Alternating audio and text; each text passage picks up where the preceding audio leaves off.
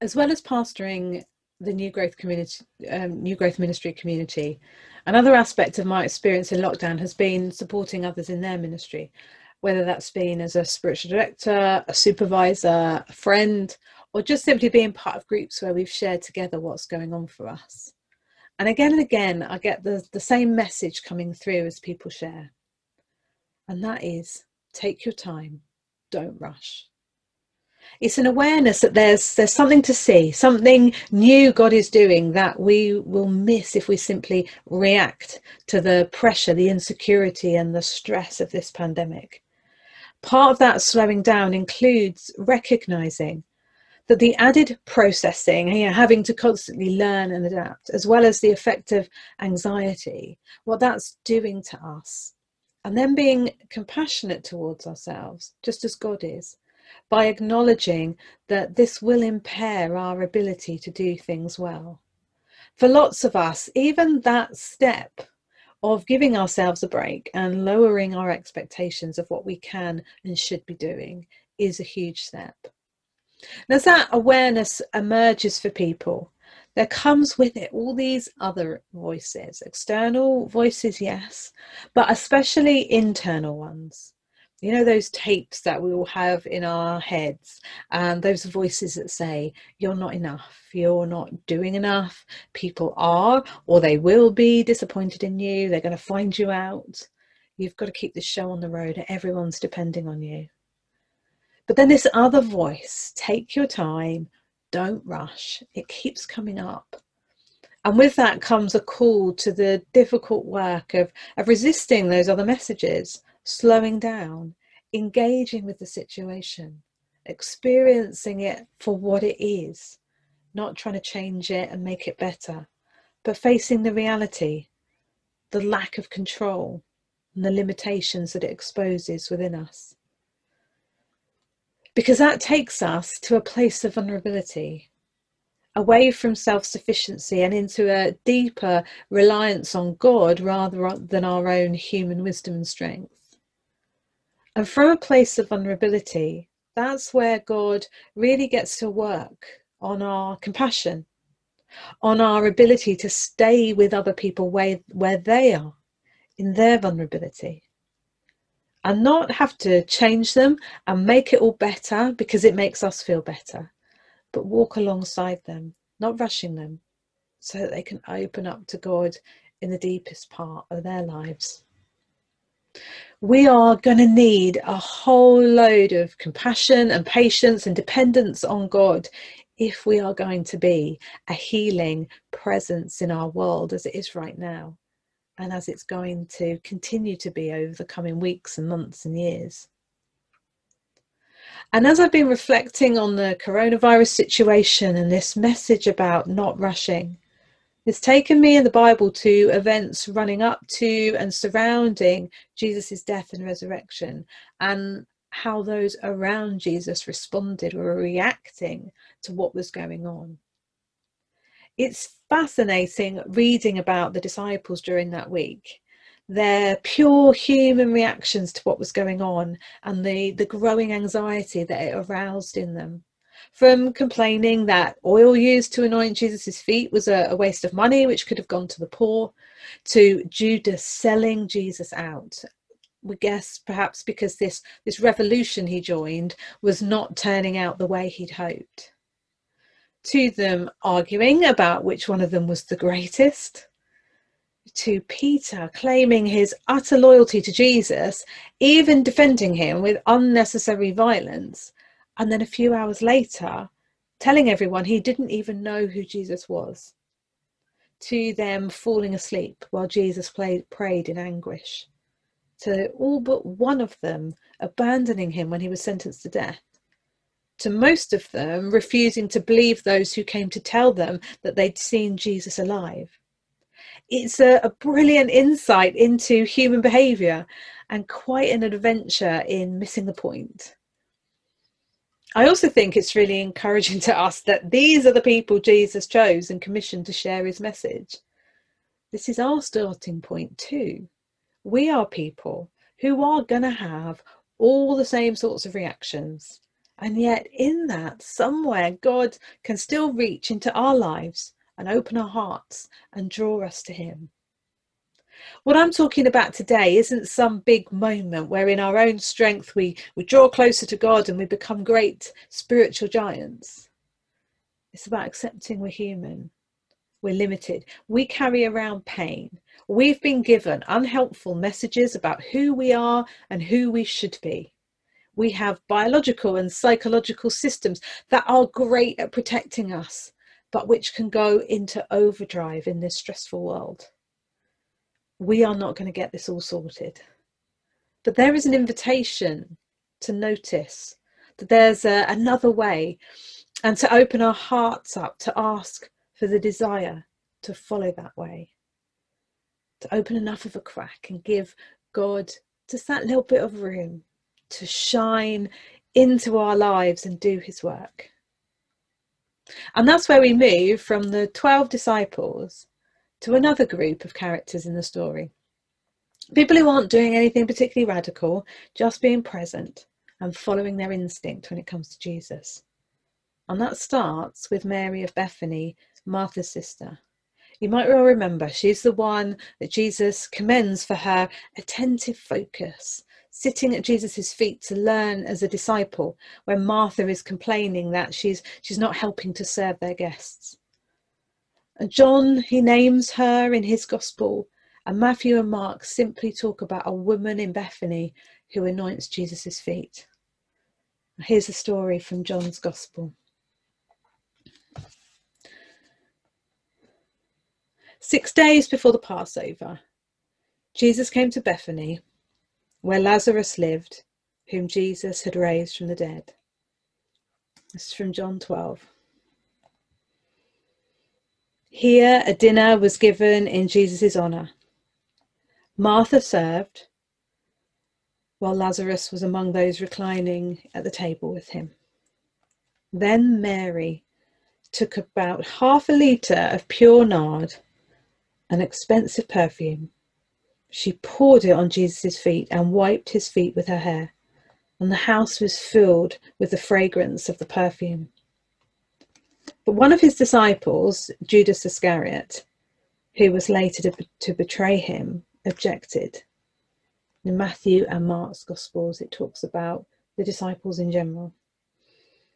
Why wasn't this perfume sold and the money given to the poor? It was worth a year's wages. He didn't say this because he cared about the poor, but because he was a thief. As keeper of the money bag, he used to help himself to what was put into it.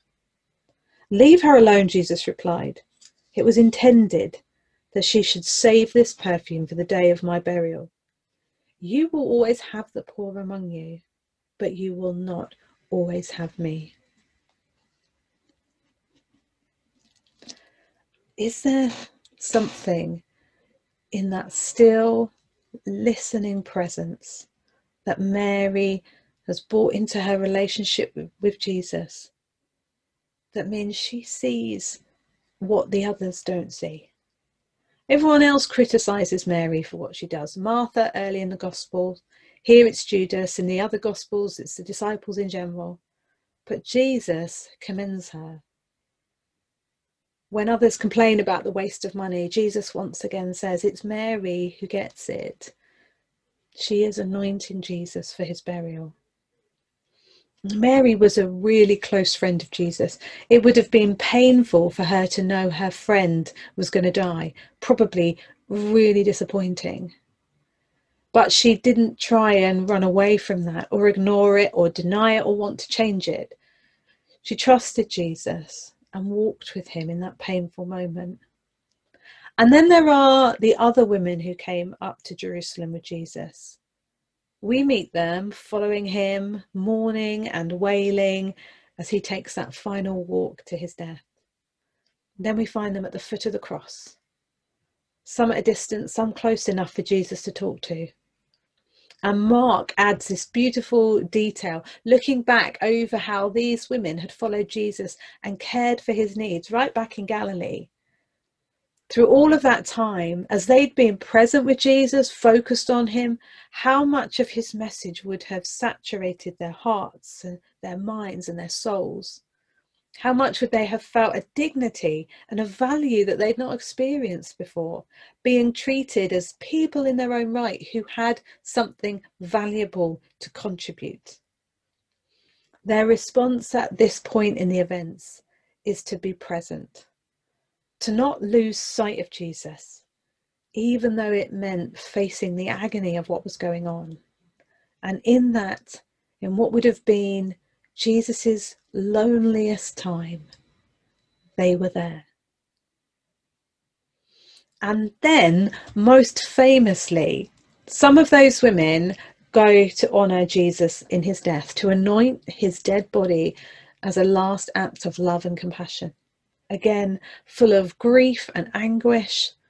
They don't avoid the job they know they need to do. But when they arrive, their attentiveness to Jesus, their willingness to slow down, to be present with what's happening, is rewarded with becoming the first witnesses of the greatest moment in human history, Jesus' resurrection. Remember, as women, these are people who were not given great honour or power or much of a voice in their society, as is still the case in a lot of the world today. If the powers that be at the time, even in the church, had had complete control over the pages of scripture, these women would probably have been written out of history. But God didn't allow that to happen. Their story is about people on the margins who were way more tuned into God than those who were supposed to get it. And isn't there currently a huge movement going on in our world, talking about how we have written people out of history and how we don't give honour or power or hear the voices of those who have been marginalised in our society? The story of these women speaks to me about how we respond in crisis, in grief, in anxious times, when everything we know has been thrown up in the air. Our instinct is to spring into action, to take control, to sort it out, to change it, or we want to hide, escape, numb ourselves to what's going on. But these women enter into the full experience of Jesus. They keep their eyes on him. They are present in his pain, and they get to be the first ones to see this new thing that God is doing. It also speaks to me about how God repeatedly chooses the voice and perspective of the margins to speak his truth into the world. How tragic it is that we should still need to be reminded that anybody's life matters. That should be a given, but it's not. Of course, it's not just people's lives and breath and bodies that matter. It's their voices, wisdom, it's perspective, and God-given inspiration that matters so much if we want to truly humble ourselves and get out of our destructive, reactionary human ways and see and engage with what that new thing is God is doing in our world. If it's God's way that he dignifies, lifts up, values, empowers, and specifically chooses to speak through people who society has marginalised, then this is what his church should be modelling to the rest of the world. And what a powerful and significant time it would be to be doing that. Yes, it means letting go. Yes, it means facing our limitations and biases. Yes, it means being vulnerable. That is hard, slow, painful, deep work, which takes time and can't be rushed. But what if it was in places like that, where God is springing up his new thing, and from which living water can flow to nourish his church and the communities that we're part of? We're going to pause for a moment. I'm grateful for Toby, who's prepared some music for us to slow us down, take some time to reflect on what God might want to say to each of us this morning. So I invite you to rest into the music, the image, and the questions. which you can hold prayerfully before God.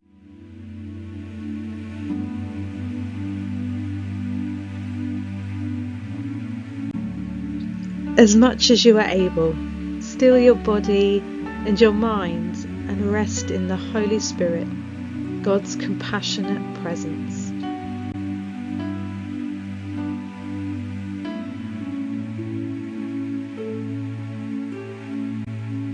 Reflect for a moment on the ways that you have experienced the stresses, insecurities, and losses of these past months.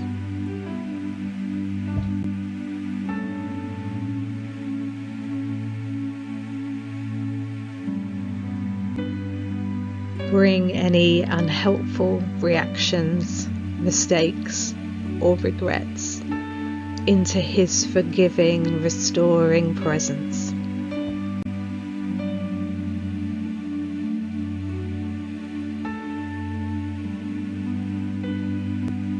Know that whatever your reactions have been, God's love for you has never changed, and at no point has He ever stepped away from you.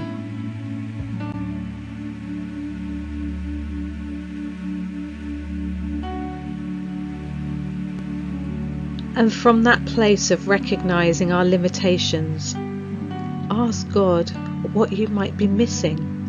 Where is His new thing springing up for you to discover?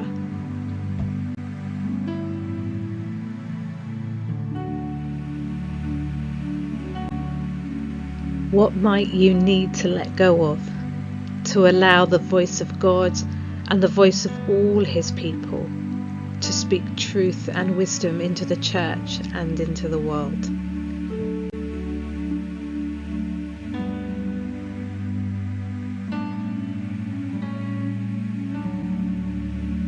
Are you that voice who is now being empowered to speak in a way you've never been able to before?